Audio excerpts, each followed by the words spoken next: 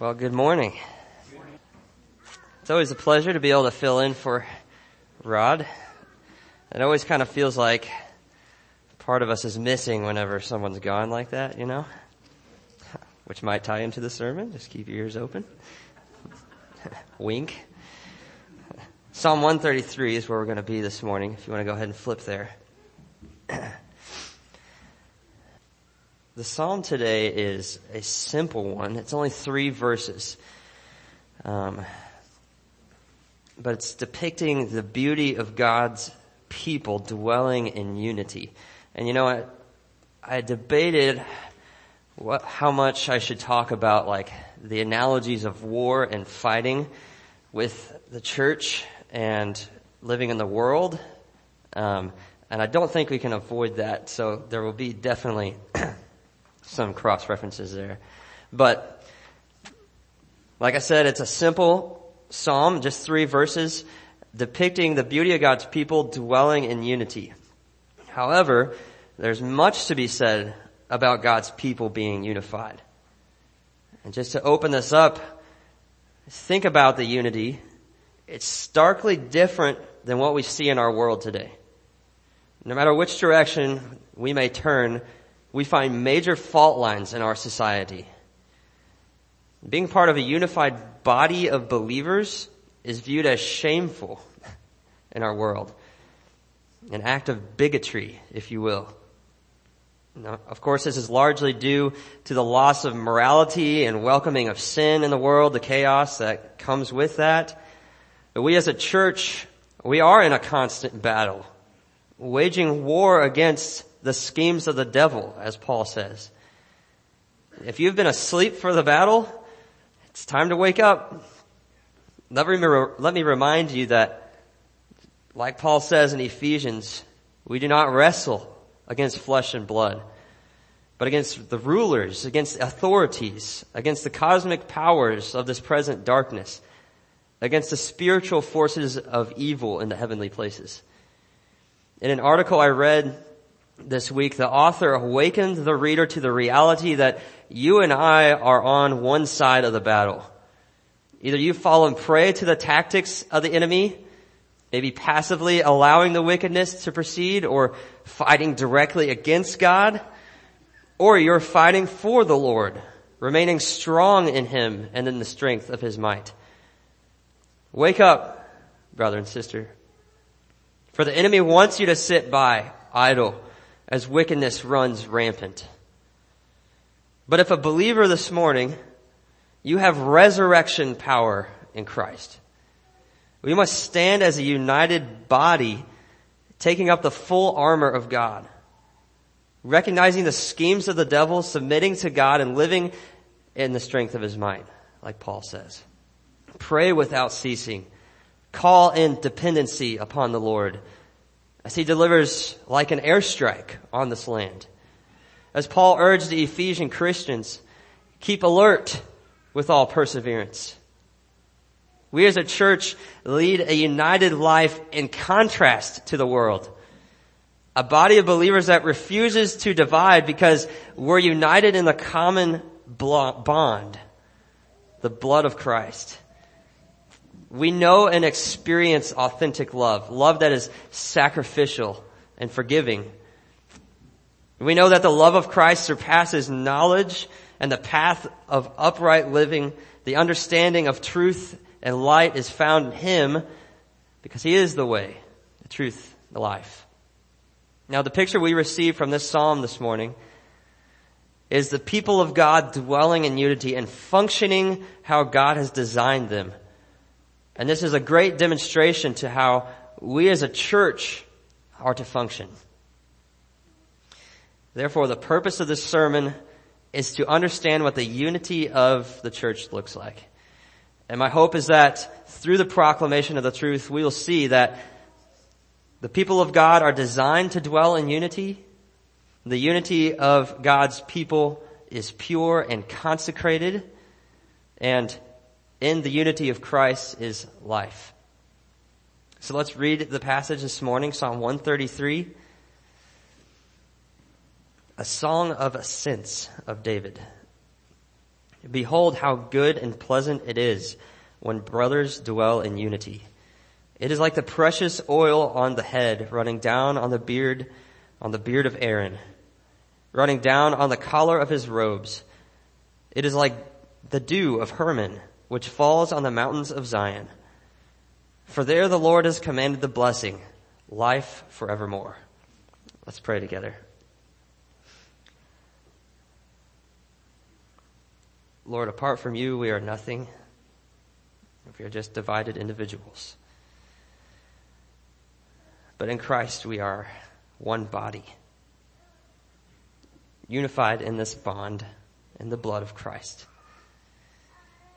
God, thank you for the sacrifice that you've made. Please be with us as we go through the text, Lord, that we would see what it looks like to live as a body in unity. In your name, amen. To provide some background to the psalm, research shows that this is a song of ascents. You can see that at the top of the psalm there, which means that this is a collection of 15 psalms, chapters 120 through 134. And they include anything like corporate laments, songs of confidence, thanksgiving hymns, a song of celebrating Zion, wisdom psalms. That's what this one's considered.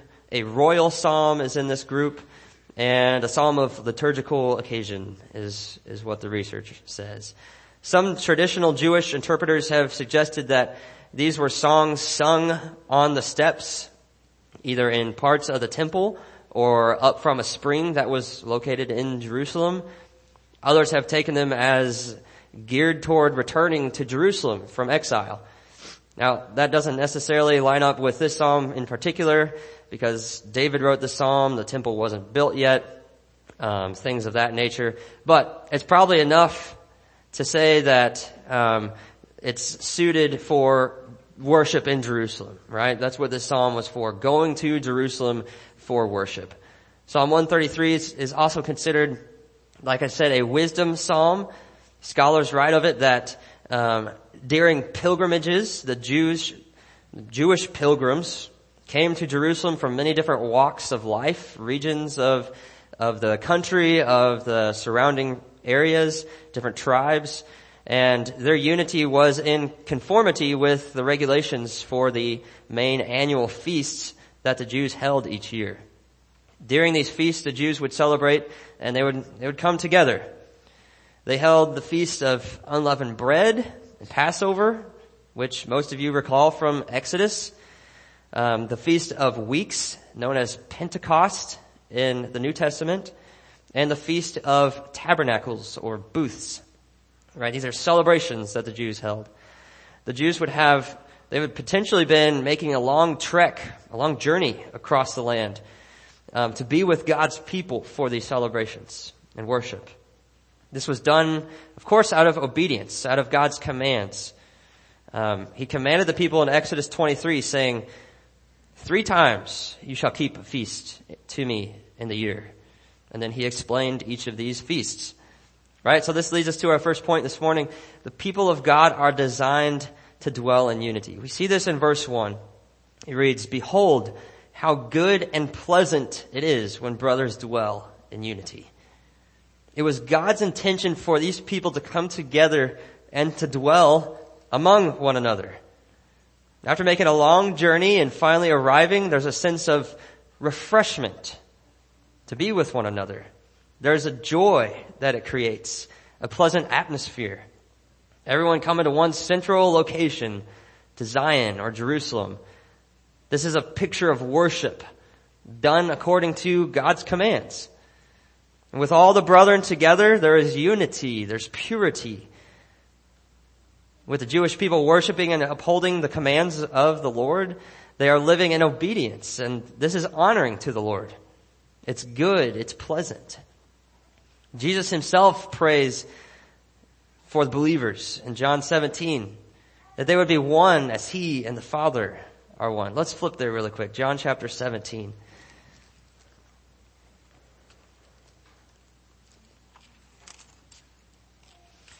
John 17 verse 20.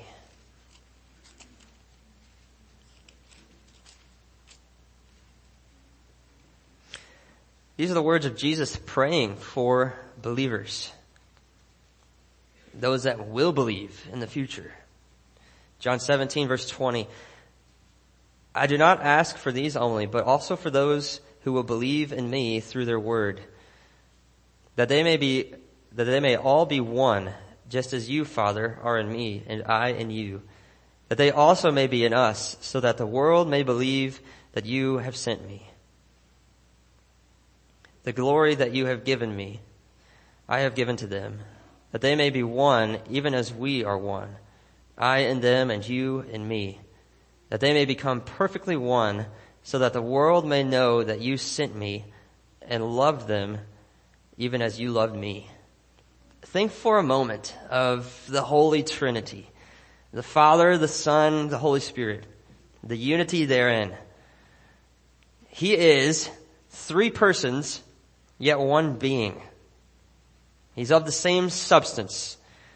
Now, this is difficult for our small minds to understand, but when one person of the Trinity acts or does something, the whole Trinity performs that action. When Jesus performed miracles, you can be sure that the Father and the Holy Spirit were in and among that work. Nothing can separate the Godhead.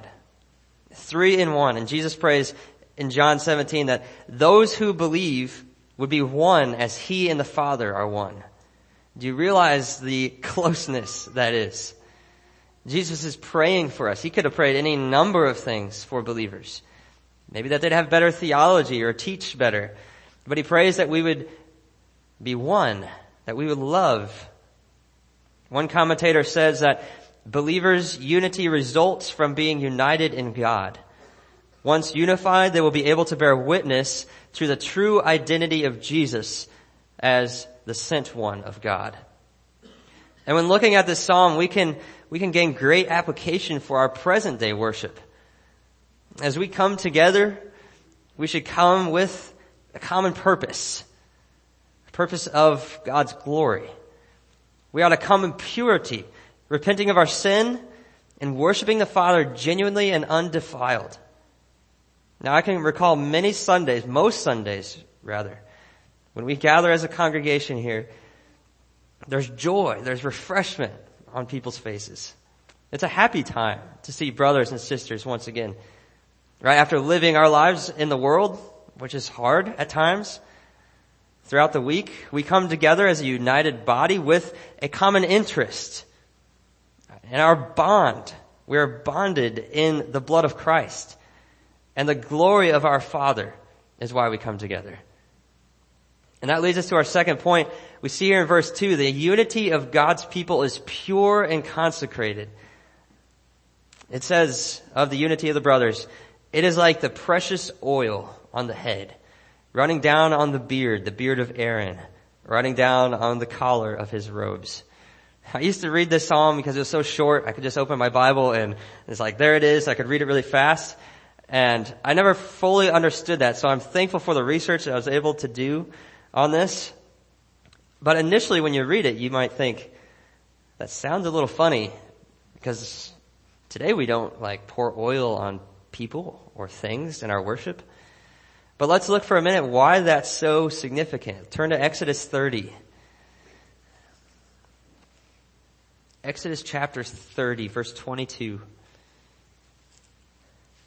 The Lord said to Moses, take the finest spices, the liquid myrrh, 500 shekels, and of sweet-smelling cinnamon, half as much, that is 250, and 250 of aromatic cane, and 500 of cassia, according to the shekel of the sanctuary, and a hin of olive oil. Verse 25, and you shall make of these a sacred anointing oil, blended as by the perfumer. It shall be a holy anointing oil. With it you shall anoint the tent of meeting, and the ark of the testimony, and the table, and all its utensils, and the lampstand and its utensils, and the altar of incense, and the altar of burnt offering with all its utensils, and the basin and its stand. Verse 29, you shall consecrate them, that they may be most holy. Whatever touches them will become holy. You shall anoint Aaron and his sons and consecrate them, that they may serve me as priests. And you shall say to the people of Israel, this shall be my holy anointing oil throughout your generations. It shall not be poured on the body of an ordinary person, and you shall make no other like it in composition. It is holy, and it shall be holy to you. Whoever compounds any like it, or whoever puts any of it on an outsider shall be cut off from his people. This anointing oil was a pretty serious thing. It was made in a specific way out of specific ingredients, and whatever was anointed with it was consecrated. It was made holy, set apart. It was not to be poured on man's flesh. There was not to be any made like it. So get this, if you tried to make something like it, or if you poured it on an outsider, then you would be cut off from your people. This anointing oil was to consecrate Aaron and the priests so that they would be holy and pure in order to minister to the Lord as priests. And now in Psalm 133, David references this anointing oil, saying that the dwelling of brothers in unity is precious like that oil. It runs down the beard onto the robes. And as it was to make holy the elements of the tabernacle, so it was like when God's people gathered in a central location in obedience. It was pure and holy. As one author writes, the ideal Israel is a community of true brotherhood. Today, if we are here as true believers, we are consecrated only by the blood of Christ. The shedding of his blood on the cross fully atones, fully covers the sins of man, allowing us to be united in him, allowing us to be sealed in his inheritance, and to have a bond with one another, unlike any bond that the world has seen, because we are co-laborers in Christ. The unity of the church in Christ is like the anointing of precious oil that makes Aaron consecrated, pure and ready for the most holy office of priest. To live in unity is how we're designed to function, in love with the Father and loving one another. This creates an atmosphere of peace. When we're walking in unity, we're less concerned with our own preferences and we're more concerned with the glory of God. Now, many have misunderstood the purpose of the church. Some think it to be a mere country club, where you gather with people that are similar to you. Some think it to be like a theater, only to be entertained by the presentation of the week. Some think it to be like a grocery store, where you attend only to consume the product. You're just shopping and taking things. The sooner we realize that the church is not about us, the sooner we understand the true purpose of the church. Many that are religious think the church's purpose is just to share the gospel or just to learn the Bible. Indeed, these are essential to the purpose of the church. But as Paul writes, we who are the first to hope in Christ might be to the praise of his glory.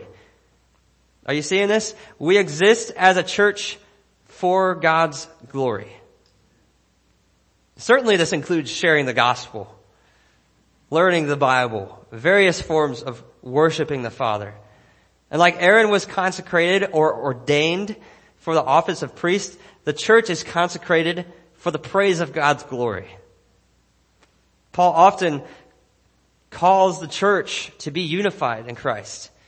Throughout the entire book of Ephesians, we can see how Christ is building the church. He adopted us as sons through Jesus Christ for his will and to the praise of his glory. It says in Ephesians 1 that he made known to us the mystery of his will according to his purpose, which he set forth in Christ as a plan for the fullness of time to unite all things in him. While we were once separated and dead in our trespasses and sins, we have been made one being brought near by the blood of Christ, being no longer strangers, but now members of the household of God, built on the foundation of the apostles and prophets, Christ Jesus being the cornerstone, in whom the whole structure being built together into a dwelling place for God by the Spirit. Notice that all of this is for His glory. It's like the Lord's piecing together the church, like one brick at a time, one member at a time, with Christ as the cornerstone, the center, keystone of it all, so that He will be glorified. And so we see in our third point, the unity of Christ is life. The consecration is pure and refreshing. Verse 3 reads, of the unity of brothers, it is like the dew of Hermon, which falls on the mountains of Zion. For there the Lord has commanded the blessing, life forevermore. It's not certain how the dew of Hermon falls on the mountains of Zion, but it should be noted that the dew is crucial for the vegetation during dry season. And the image conveys the thought of a fruitful land. This too was part of the covenantal ideal. God's people to be fruitful. That unity is like the dew of Mount Hermon, which has the ability to bring fruit and life. Life that is found in the central location of God's people, Zion, Jerusalem. It's likely that the psalmist is not literally talking about the dew from Mount Hermon evaporating and falling on Zion, because these are two locations far from one another. I've been to Israel, and Jerusalem is a lot of miles from Mount Hermon. Mount Hermon's the northernmost part of Israel, and Zion or Jerusalem is central. But the similes coincide because the dew of Mount Hermon is an element of nature that is refreshing, produces life. This refreshment is found among the people of God when they are unified in Christ as their intended purpose. Here the Lord commands the blessing, life forevermore. In true unity with the brother, in true unity in the blood of Christ, there is life forever. We can rest assured of this hope that is in Christ. And we can now understand that the Christian life is not meant to be lived alone. By living isolated from the church, you leave yourself vulnerable to the enemy. He will snatch away what is good, what is life-giving, the gospel. Attempting to live the Christian life alone, maybe intentionally, demonstrates that you do not love God's people, and therefore do not love God, according to the Apostle John. I don't know how many times I've heard people say they're believers, but they want nothing to do with the church. They don't want to go to there. They're all hypocrites. And most of the time, Christians encourage them, saying they don't need the church to be saved. I've been guilty of that. However, one of the fruits of salvation is a love for the people of God. It's a love for the church.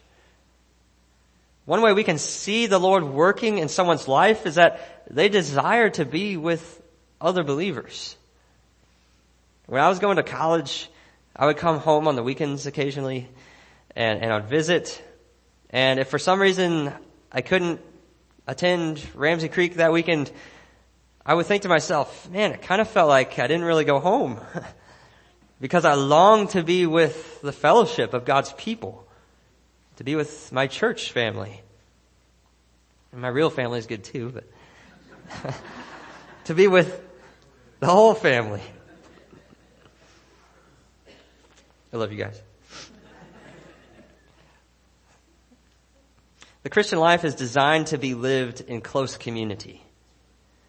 Living life shoulder to shoulder with one another, day in and day out, as one body, as Christ's body. I think we should gather more than once a week, quite honestly. We should gather daily, multiple times a week.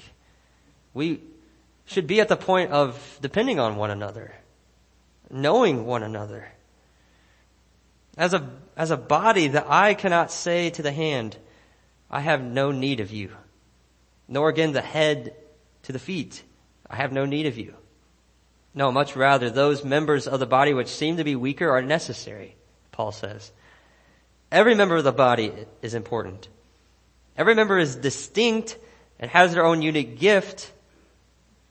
But for the body to function properly and fully, we must be unified. We must be together.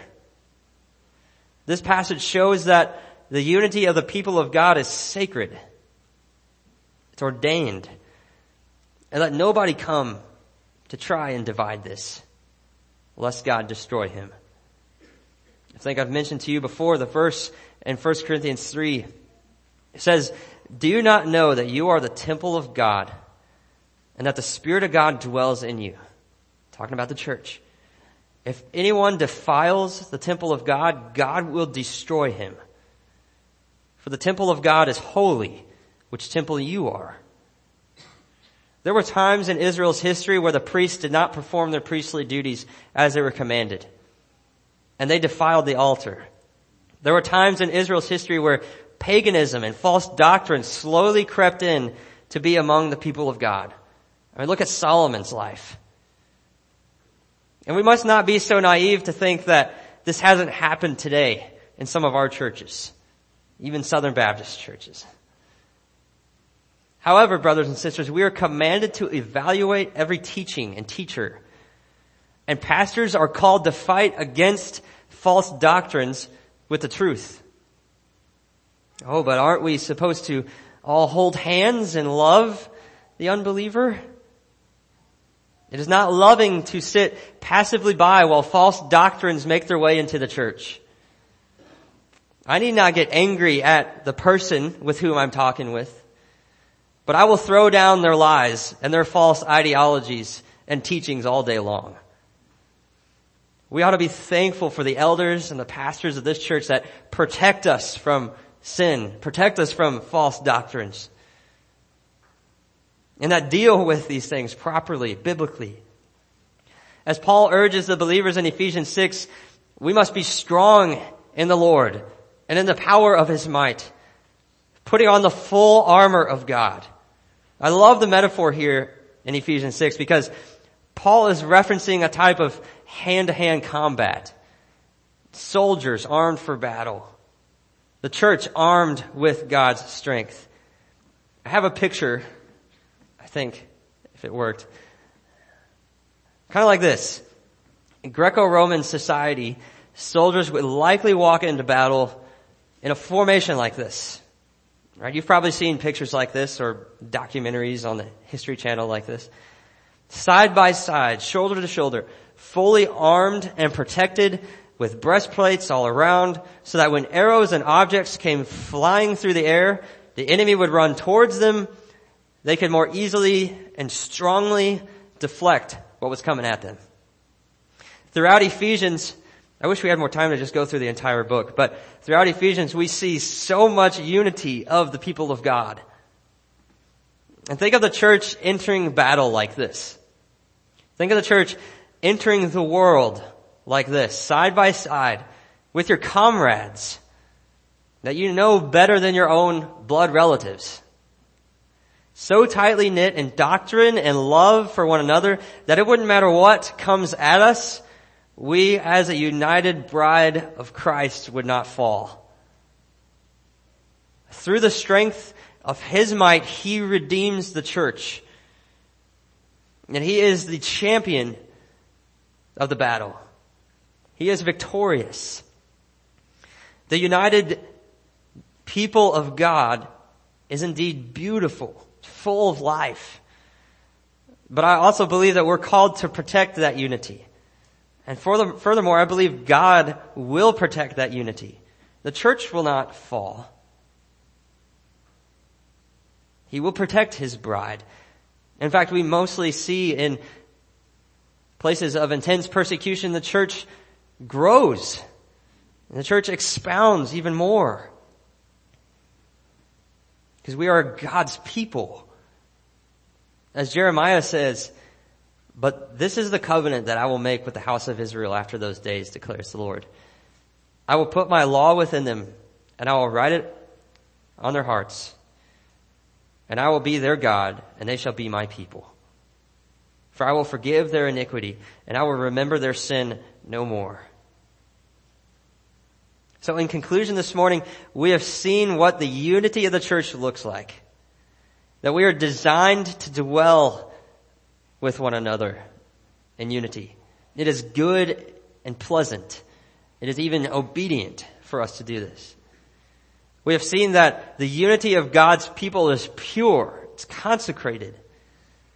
That He makes us consecrated or righteous by Christ's atoning sacrifice on the cross. And finally, we've seen that in this bride of Christ, in this unity is life forevermore. We have been purchased by the blood. He is our God. We are His people. If you do not have a relationship with Christ, you do not partake in this unity. And the world will consume you. But we as brothers and sisters must bear with one another in love, endeavoring to keep the unity of the Spirit and the bond of peace, fighting against false doctrines, knowing the truth so well that whatever comes at us, we'd be able to deflect. We are united in one body, in one Spirit, one hope, one Lord, one faith, one baptism, and one God and Father of all. We're united in the Savior, Christ. And nothing will stand against Him. He is victorious. Let's pray together.